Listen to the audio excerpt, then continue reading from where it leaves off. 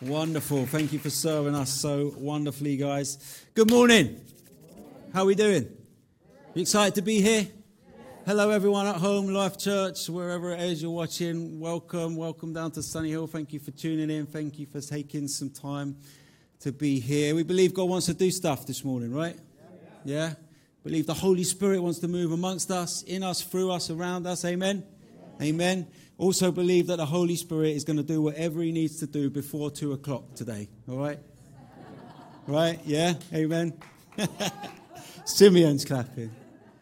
Because the Holy Spirit's got to dash off to Wembley at 2 o'clock. And he's got to give some help to some footballers to be victorious this morning. Not many football fans in the house, I don't think, this morning. Well, welcome. We're doing a little teaching series on the Holy Spirit. And we're asking questions like, who is the Holy Spirit? What does the Holy Spirit do? Why do we need the Holy Spirit? What should we be asking of the Holy Spirit? And it's been really exciting just to listen to the way God has been teaching us over the last few weeks. And today I believe he wants to reveal some more things to us, maybe some things that we already know. But there's no harm in hearing stuff that we already know, right? We need to hear it over and over again. So it's great to be here. For those of you who don't know me, my name's Phil. For those of you watching at home, my name's Phil. I've had the joy and the privilege of being part of the leadership team here at Sunny Hill for, 10 plus years now. It's been a great joy. And I'm given the privilege from time to time of just being able to share some things from the scripture with you. And I'm looking forward to being able to do that with you this morning. I've got 4 kids. Those who don't, most of you will know my kids. Fantastic kids. Noah, Isaac, Tabby, and Theo. Brilliant kids. They're not here. They were at the 9 o'clock service. And I've got a wonderful, amazing wife called Emily. Anyone know my wife? She's cool, right? She's cool. In fact, it's a fact that my wife is the best person on the planet. Like, that's not an opinion. That's fact, right? She's the best person on the planet. Like, she really is. She's far better than any of you. By a country mile. Like, she is the best person on the planet. And I'm grateful to God for letting me share my life with the best person on the planet. But she's not perfect, right? She's the best, but she's not perfect. And if I had the power within me to change some minor imperfections here we go. Just going to undo all that good work, right? If I had the power to change 1 or 2 minor imperfections, there are a couple of things that I probably would want to change about her. One of the things concerns her approach to washing the dishes, right? There's something about the way she washes the dishes that is just wrong.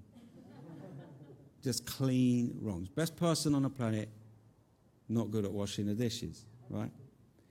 We have a big family, right? So every meal time it's messy after, and there's lots that needs to be cleared up, lots of pots and pans that are dirty that need washing up. And she does do it. To be honest, I do it most of the time, but she does do it. And when she does it, she does okay. She does okay in that particular task. In fairness to her, she does get the dishes clean. And so I've got no problem with the cleanliness of the dishes. My problem comes after she has washed the dishes. You see, there are 2 approaches to washing the dishes. One is you wash and then dry with a tea towel and put it away in the cupboard like any normal person would do. The other approach is you wash the dish and then you stack. Right? You stack. You put it on the draining board, and then you get your next dish and you wash it up and clean, and then you stack it on top of the previous dish, right? And then you get your next one and you clean it, and then you stack it on top of the previous 2 dishes. There are dryers in this world and there are stackers. Who are dryers in this house this morning? No dryers. A few dryers. Nikki, well done. Nikki, who's that? Katie, sorry, I couldn't see the light shining. Equa, well done. Any stackers in the house? Oh, come on, guys. You're all wrong. You're bang wrong. But listen, you may be a stacker, but let me tell you something. My wife takes stacking to the next level. right? She takes it to the next level. I'm not just talking a couple of little dishes, on the draining board left to dry. I'm talking like cupboard fulls of pots and pans. She'll clean, she'll place carefully. The next one, place carefully. And before you know it, there's this precariously balanced draining board of pots, pans, cups, whatever it is, you name it, just almost up to the ceiling in our house. And for me, I'm just bemused by that approach to washing the dishes. It's like, what are you doing? The pots and pans, they're no good to anyone stacked on the draining board. Dry them up, put them away so that they can be used for what they were designed for. They're no good to anyone on the draining board. And so my wife's approach to washing the dishes is imperfect. It's wrong because in my mind, she's only doing half a job, right? She's only getting half the job done. If you want the washing up job done properly, you can go to my wife and she'll do it okay. But what you really need is someone better. What you really need is someone who's going to get the job done. Right? Keep that in your mind as we open our Bibles to Mark chapter 1. Go for it. You're thinking, where's he going with all this? The truth is, I'm not going very far with all this, to be honest. But I think there's a little connection there. Mark chapter 1. Mark chapter 1 records what is really the launching point for Jesus' ministry. Jesus had been on earth for 30 years, growing up, working as a carpenter, doing all the things that carpenters do in Israel. And at age 30, his ministry was launched, where he would go and begin to announce the kingdom of God's arrival and begin to demonstrate the power of the kingdom of God with all the wonderful works that Jesus would do. But just before Jesus' ministry was launched, this quirky, strange man appeared in the desert in Israel. His name was John the Baptist. He was a strange guy. He kind of wore funny clothes and he ate weird food. And he appeared in the desert and he was announcing a message to the people that lived in Israel. And his message was this. Can you put it up on the screen for me there? Mark 1 verse 4. John appeared, baptizing in the wilderness and proclaiming a baptism of repentance for the forgiveness of sins. And all the country of Judea and all Jerusalem were going out to him and were being baptized by him in the river Jordan, confessing their sins. This strange guy appears in the desert and he begins to call people, whoever would listen, and say, guys, it's time to confess your sins and it's time to repent of your rebellious ways. And so everyone, it says, all of Judea and all Jerusalem were coming out to him. They were confessing their sins and they were repenting. Confession and repentance. Confession is when you acknowledge that you've done wrong. Repentance is when you decide to change your ways. Repentance is when you decide to turn around and follow God. Now, this wasn't an unusual occurrence in the history of Israel. There were many times when prophets like John the Baptist would appear and they would call people to confession and repentance.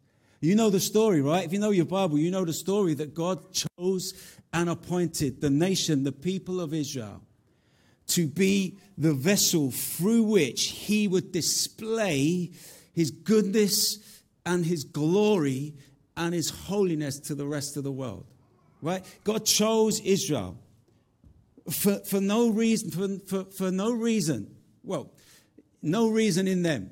It's not that they were more special than anyone else. It's not that they were better than anyone else. God chose them and decided to set his love and affection upon them and make them his treasured possession, it says in the Old Testament. And once he'd chosen them, he said, right, guys, you're my treasured possession. Now here's what I want you to do. I want you to live your lives in such a way so that the rest of the world gets an insight into the glory, the goodness, the holiness, and the purity of who I am. And I want you to spread the blessing that I'm placing upon you to the rest of the world. That was the calling, that was the vocation of the people of Israel, to be the channel through which God would reveal himself to the whole world. And if you know your Bible, which many of you do, you will know that for most of their history, Israel failed miserably at this calling. They were not faithful to the God who had chosen them. They were unfaithful. They did not live lives according to the holy and upright law of God. They lived lives that were marked by rebellion and idolatry. Apart from a few seasons where Israel walked in some level of faithfulness, for the most part, the nation, the people, failed miserably at what they were called to do. And in these moments, what God would often do is he would send a prophet with a message calling the people to change their ways and to return to God. Time and time again, in the moments when God's people had turned their back on him, were living in unfaithfulness towards him, God would send a prophet who would say to the nation, turn. It's time to return to God. It's time to come back to him. Change your ways. Confess your sins. Come back to him and be what you were called to be. And so it wasn't unusual for a prophet to appear in Israel, calling the people to confession and repentance. And that's what John the Baptist was doing just before Jesus' ministry was launched. He appeared and he was calling the people to confession and repentance. And one of the things that John did is he baptized people. You know what baptism is? It's when someone is dunked underwater and then lifted up. It's a symbolic act which is intended to communicate the idea that sins have been wiped away, that transgressions have been forgiven. And so when these people from Israel and Judah and Jerusalem would come out to John the Baptist, they would confess their sins, and John would dunk them under the water in the river Jordan, and he would lift them up. And as he lifted them up, soaking wet, the picture is that they had had their sins forgiven and they had been made clean by the mercy of God. Come and be baptized. Confess your sins and know forgiveness. That's what John's baptism was all about. And this was his invitation to the people at this time. Come, confess, repent. That was the invitation he extended to anyone who would listen. But that was not the message that John preached. Right? It was the invitation that John extended. It wasn't the message he preached. The message he preached was this. Can you flick it up on the screen? Go down to verse 7 and 8. And John preached, saying, after me comes he who is mightier than I, the strap of whose sandals I am not worthy to stoop down and untie. I have baptized you with water, but he will baptize you with the Holy Spirit. That was the message John preached. The invitation was confess and repent. The message was, guys, someone else is coming after me. The message was, guys, don't for a second imagine that I am all you need to become all that God wants you to become. You see, John knew there was a limit to his ministry, right? John knew that he couldn't give the people what they really need. John knew that he didn't have the power within him to fix the problem of the human heart. John knew that he didn't have it within him to turn a corrupt and rebellious heart into a faithful and obedient heart. And so John, not for a second, let the people believe that he and his ministry was all that they needed to become all that God wanted them to become. He was at pains to let everyone know that they needed to wait for another. They needed to wait for one who was coming. Now, John's ministry was significant, and it was powerful. for sure. And it was God ordained. Absolutely. But it was limited in its effectiveness. You see, all John could really do was give the people a wash and get them forgiven. But any more than that, he was unable to do. All John could really do was encourage them to confess their sins and decide to live a different way. And by baptizing them, he could assure them of the forgiveness of their sins. But John couldn't stop them from sinning again. John could just about get forgiveness for them, but nothing more. And so when it comes to this whole business of washing and cleaning, John, much like my brilliant wife Emily, could only really get the job half done. He got the pots and the pans clean, but he got them no further than the draining board. John's ministry, John's baptism was limited in its effectiveness. You see, what the people needed then and what you and I need now is more than just forgiveness, right?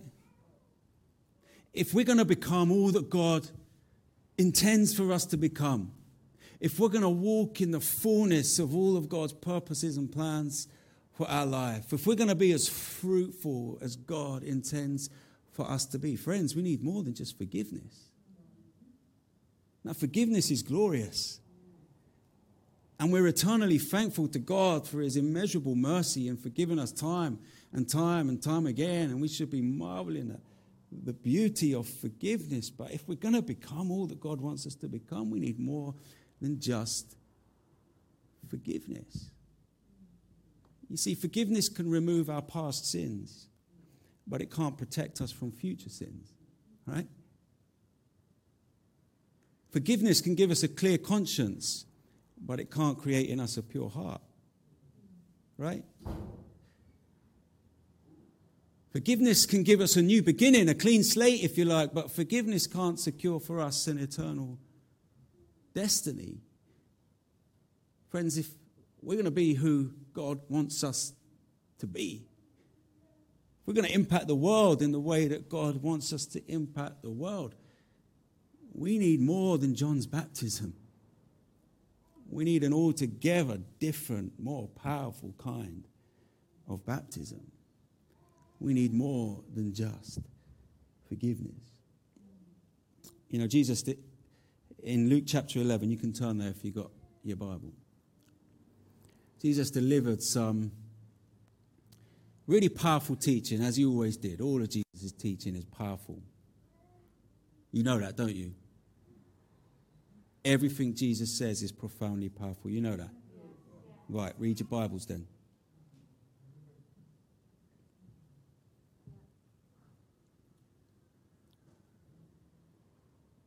In Luke chapter 11, Jesus delivered this profound, slightly bizarre, complex teaching.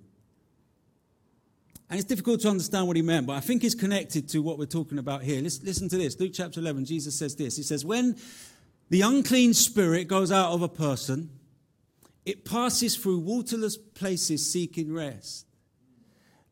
And finding none, it says, I will return to my house from which I came.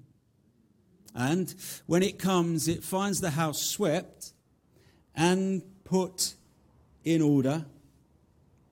Then it goes and brings 7 other spirits more evil than itself, and they enter and dwell there, and the last state of that person is worse than the first.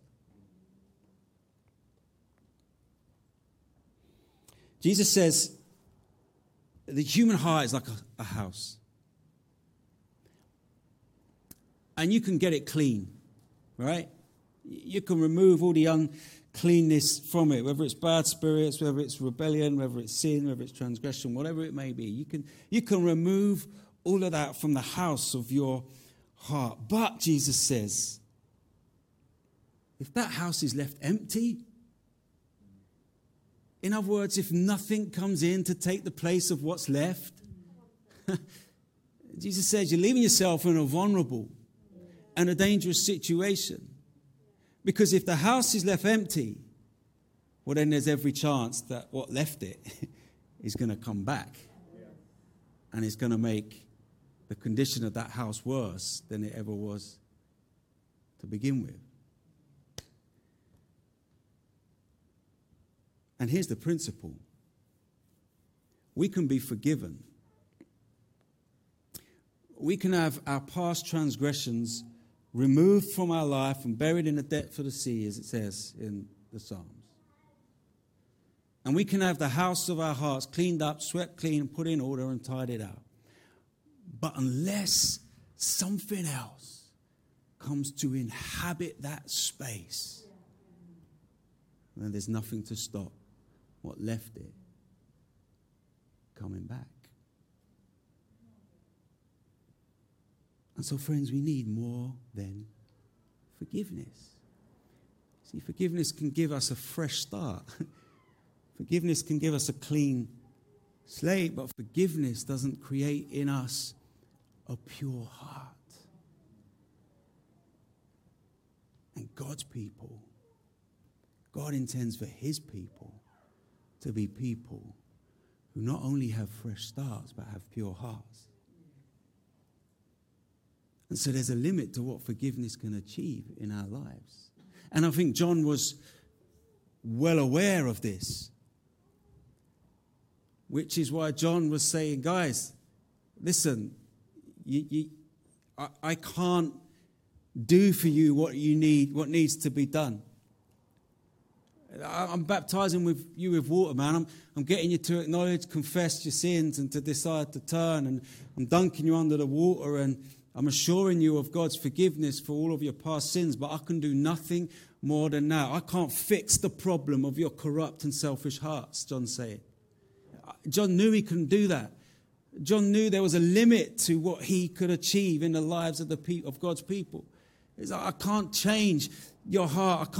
I can't change those selfish desires that you carry around with you. I can't break that addiction that's been holding you captive forever. I can't change that sinful and harmful thought pattern that you've been carrying around with you. I can't heal that emotional wound that lives in your heart that makes you say and do things that hurt others. I can't do that. All I can do is baptize you with water and assure you that your past sins have been forgiven. But, John says, after me, there's another coming. Oh boy, there's another coming after me. And let me tell you about this one who's coming. He's way better than I am.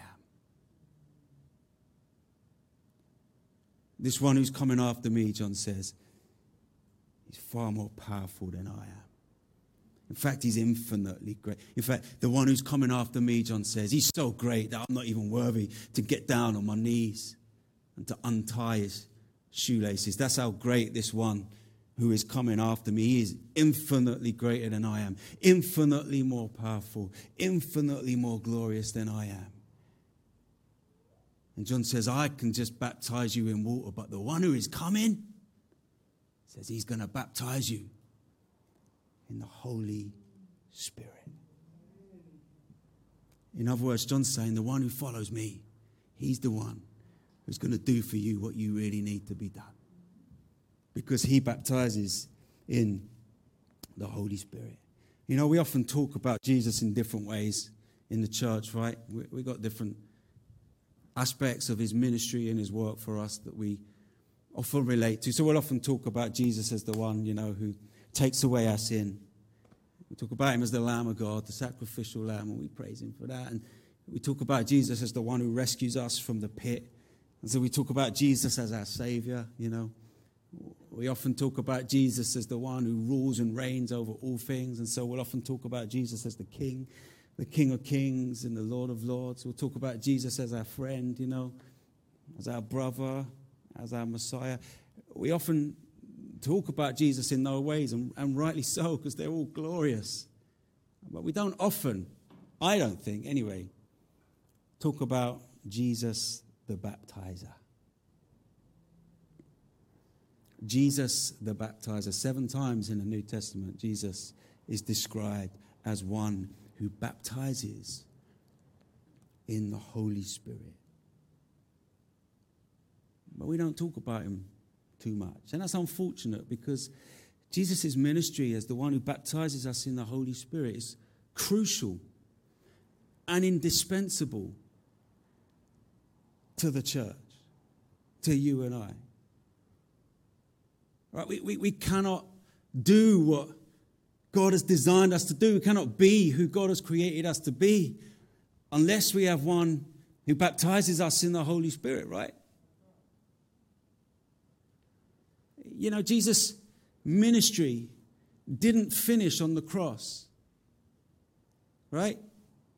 Jesus didn't die on the cross and then just chill out and forget about us for the rest of eternity. Jesus' ministry did not finish on the cross. Yeah, I know on the cross he cried out, "It is finished," right? But it is finished, not I am finished, right? The cross was a decisive moment in the purposes of God, for sure. It was a moment of decisive and final victory, for sure, right? Where he secured the freedom of those who were held captive, right? For sure, it was a decisive moment, but Jesus didn't stop ministering at that point. Jesus died on the cross, went into the grave, and then 3 days later he rose again. In other words, he's saying, I've got more work to do, right? And then 40 days after that, he ascended to the Father. And he's now seated in glory with the Father. But even up there, he's not finished his ministry. He's not finished working, right? Because 10 days after his ascension, on the day of Pentecost in Acts chapter 2, we're told that Jesus, having received the promised Holy Spirit, poured it out on the church, baptized his people in the Holy Spirit. And he's been doing it over and over and over again for the last 2,000 years. He's been baptizing his people, filling his people with the Holy Spirit. Anyone who asks to be filled with the Holy Spirit, Jesus is willing and ready to pour out. So Jesus is still ministering, still pouring out his Holy Spirit. And it's crucial. It's crucial that this is what we understand he wants to do with us and in us, right? You know, Jesus doesn't just want to remove the uncleanness from the house of our hearts. Jesus wants to, yes, remove the uncleanness from our hearts, but then he wants to send his Spirit of holiness, the Holy Spirit, to take up residence. And when the Holy Spirit begins to take up residence, not only are you forgiven of past sins, but actually you begin to experience power to prevent future sins. Not only are you given a clean conscience, but you're given a heart that begins to grow in purity and godliness and holiness. And it's crucial that we understand this, and it's crucial that we understand that Jesus wants to baptize us in his Holy Spirit. He wants to fill us with the Spirit of holiness. That what Jesus does for us is more than what John the Baptist did for those in Israel at that time. You know, if we don't understand and receive the infilling and the baptism of the Holy Spirit, well then we're stuck with John's baptism, which was powerful and significant and beautiful and God ordained, but it didn't fit. God's work did not finish with John's baptism. If God's work finished with John's baptism, well then we're all stuffed, right? Because all that happens is we sin and we confess and we repent. But hey, a couple of days later we sin again, right? And we confess and then repent and we get baptized by John and we're made clean. But hang on, I'm made dirty again. I'm going to have to go back to John again and I'm going to have to confess my sin again. I'm going to have to repent, confess and repent. And then back and sin, confess, and before you know it, you're just worn down because you don't seem to be able to get any nearer to the destiny that God has desired and planned for us. It's just sin, confess, repent, sin, confess, repent. But when the baptizer in the Holy Spirit comes, we find ourselves caught up in an altogether different kind of situation. We find ourselves caught up in an altogether different kind of cycle. The Apostle Paul describes it like this in 2 Corinthians chapter 3. Now the Lord is the Spirit, and where the Spirit of the Lord is, there is freedom. And all of us with unveiled face, we're beholding the glory of the Lord, and we're being transformed. We are being transformed into the same image, from one degree of glory to another. For this comes from the Lord who is the Spirit. That is the situation those of us who have been baptized in the Spirit find ourselves in. Those of us who are filled with the Holy Spirit find ourselves in that situation. No longer are we caught in a cycle of sin, confess, repent, sin, confess, repent. Now, according to the words of Paul, we're caught in a different kind of circle, which is glory to glory, to glory, to glory, to glory, to glory, to glory, to glory, to glory, to glory. We're being transformed, Paul says, from one degree of glory to another. And so now with the baptism of the Holy Spirit, not only are we made clean and forgiven of all our past mistakes, no, now we have to be transformed. Now we have the power to become who God always intended for us to become. You see, Jesus isn't just the rescuer of the broken. He's the restorer of the broken, right? He's not the one who just pulls us out of the pit. Yes, he does do that. He pulls us out of the pit, but when he pulls us out of the pit, he sets of holiness to live inside us so that we can be restored to the image of his glory. Glory, into glory, into glory, into glory, into glory, into glory, into glory. That's the promise for those who have been baptized in the Holy Spirit. Does that mean we're made perfect overnight? No, of course not. Does that mean we never have to confess or acknowledge our sin again? No, of course not. But what it does mean is that we can truly experience being transformed as human beings. If the Holy Spirit lives in you, friends, you should be changing. Right? You should be changing. Your desires should be shifting. You should be more sensitive to things that dishonor God. You should experience the conviction. I'm not saying you need to get everything right and never make a mistake again. No, that's not how it works, right? But I'm saying if the Spirit is within you, it's impossible not to change.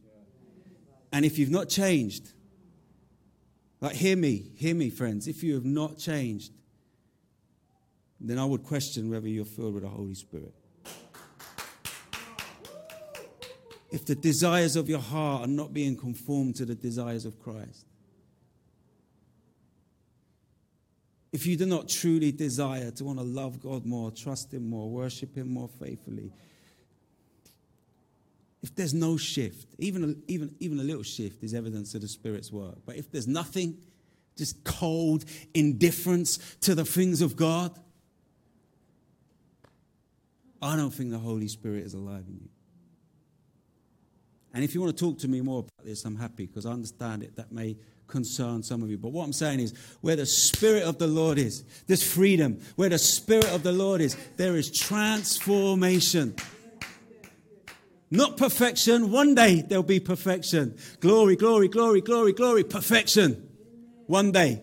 Looking forward to that day? Yeah. One day there'll be perfection. But where the Spirit of the Lord is, while there's not perfection yet, there is transformation. And that's what it means to be baptized in the Holy Spirit. That's what it means to be filled with the Holy Spirit. It means to become all that God designed for you to become. It means to be walking in increasing conformity to the will and the way and the purpose of God. If we're filled with the Spirit, there should be a sense in which, over time we should experience a softer heart. We should experience a deeper passion for holiness and purity. We should be people of more integrity, over time, not all at once, of course, right? It's okay to be weak. It's okay to make mistakes. It's okay to be flawed. There's enough grace in Him to cover that. But if the Holy Spirit is in you, you should be being transformed from glory into glory, into glory, into glory, into glory, into glory, into glory. This is what the Holy Spirit does when He fills a human heart. And some of you may be sitting there going, oh, that's not what the baptism of the Holy Spirit. The baptism of the Holy Spirit is, those moments where you have a dramatic encounter with God and you're given like some kind of gift of tongues or prophecy, and those moments where you're in a meeting and you fall to the ground and you experience the presence of God in just a manifest and tangible way. That's the Holy Spirit.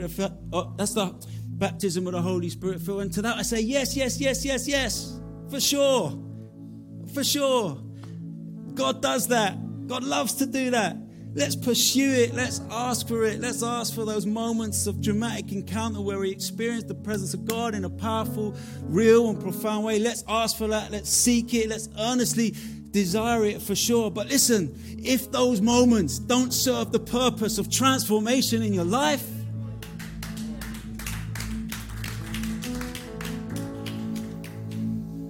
those moments don't serve the purpose of transformation in your life. In other words, if you have a moment with God, but you're not changed by it, well, then it was a waste of time.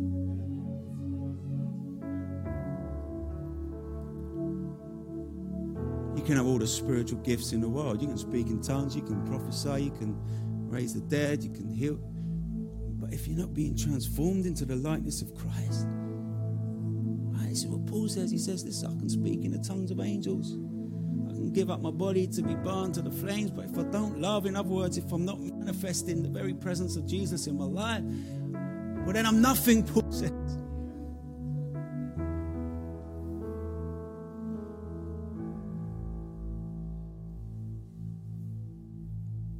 The Holy Spirit comes and He works in lots of different ways. And I don't want to belittle. I don't want to belittle those moments, guys. I believe they're real, and I believe God wants to give us those. And I don't want to sound as if I think the gifts of the Holy Spirit are insignificant. They're not. They're crucial to our growth as a body and as Christians. But all I'm trying to hammer home this morning is that the reason the Holy Spirit comes to live in us is primarily so we will be conformed to the likeness of Christ. Right? Be conformed to the likeness of Christ. The Holy Spirit is not only active in us, from event to event. Sometimes I'm concerned that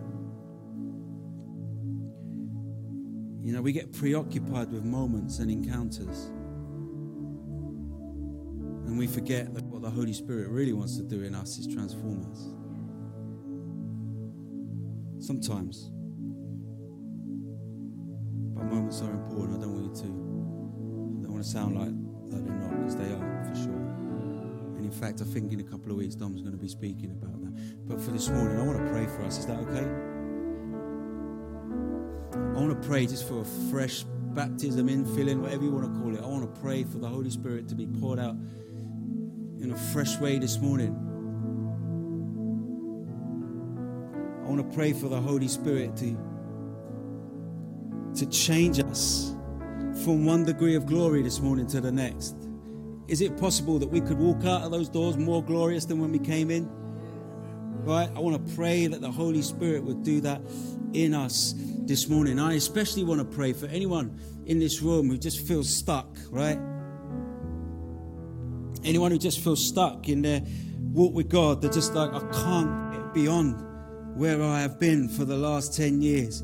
I'm not changing. I'm not growing. I'm not moving forward. There's no passion. There's no affection stirring in me. I can't get beyond this thing. There's this habit. There's this addiction. There's this sin that I keep returning to, and I just can't get beyond it. And it's keeping you stuck, and you're not being transformed from glory into glory. If anyone feels like they're stuck this morning, I want to pray for you. I want to pray that right now, in this moment, the Holy Spirit will baptize you afresh, and whatever it is that's holding you will be broken in Jesus' name. Some of you just don't have the discipline or the focus to see God. You just can't do it. No matter how hard you try, you just sit down, you try and open your Bible, and your mind just goes off 100 miles an hour, and you just got no desire, no hunger to want to hear God's word or read the scriptures. I want to pray this morning that you'll be baptized in the Holy Spirit, so that you would know a hunger like you've never known before, so that you would know a desire to seek him with all your heart like never before. Can I do that this morning? Let's stand together. Let's stand together. Come on. Holy Spirit, we want you to come this morning. If you want to receive from the Holy Spirit, just put your body in a posture that demonstrates that. You don't have to. There's no rules about this.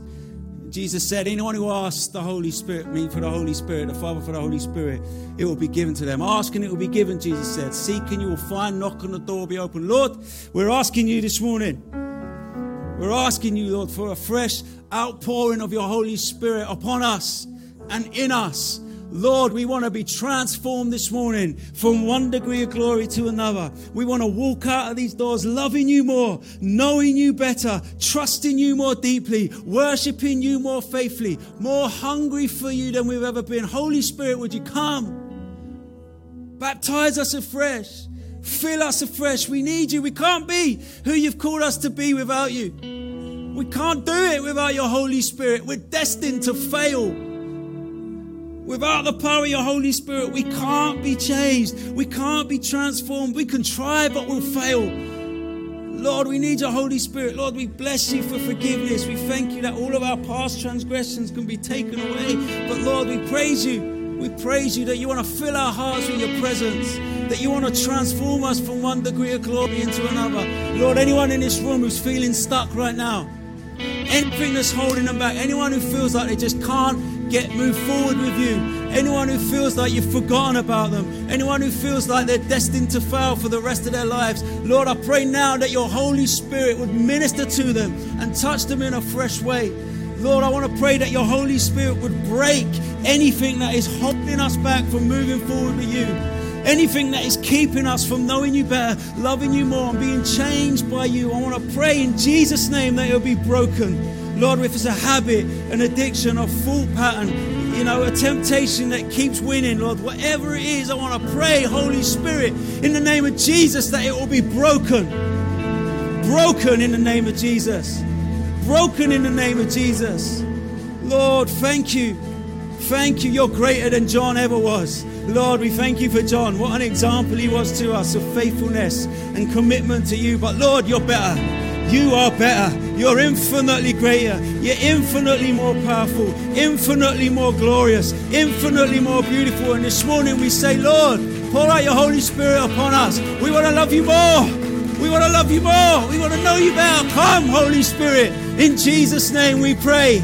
Amen and amen.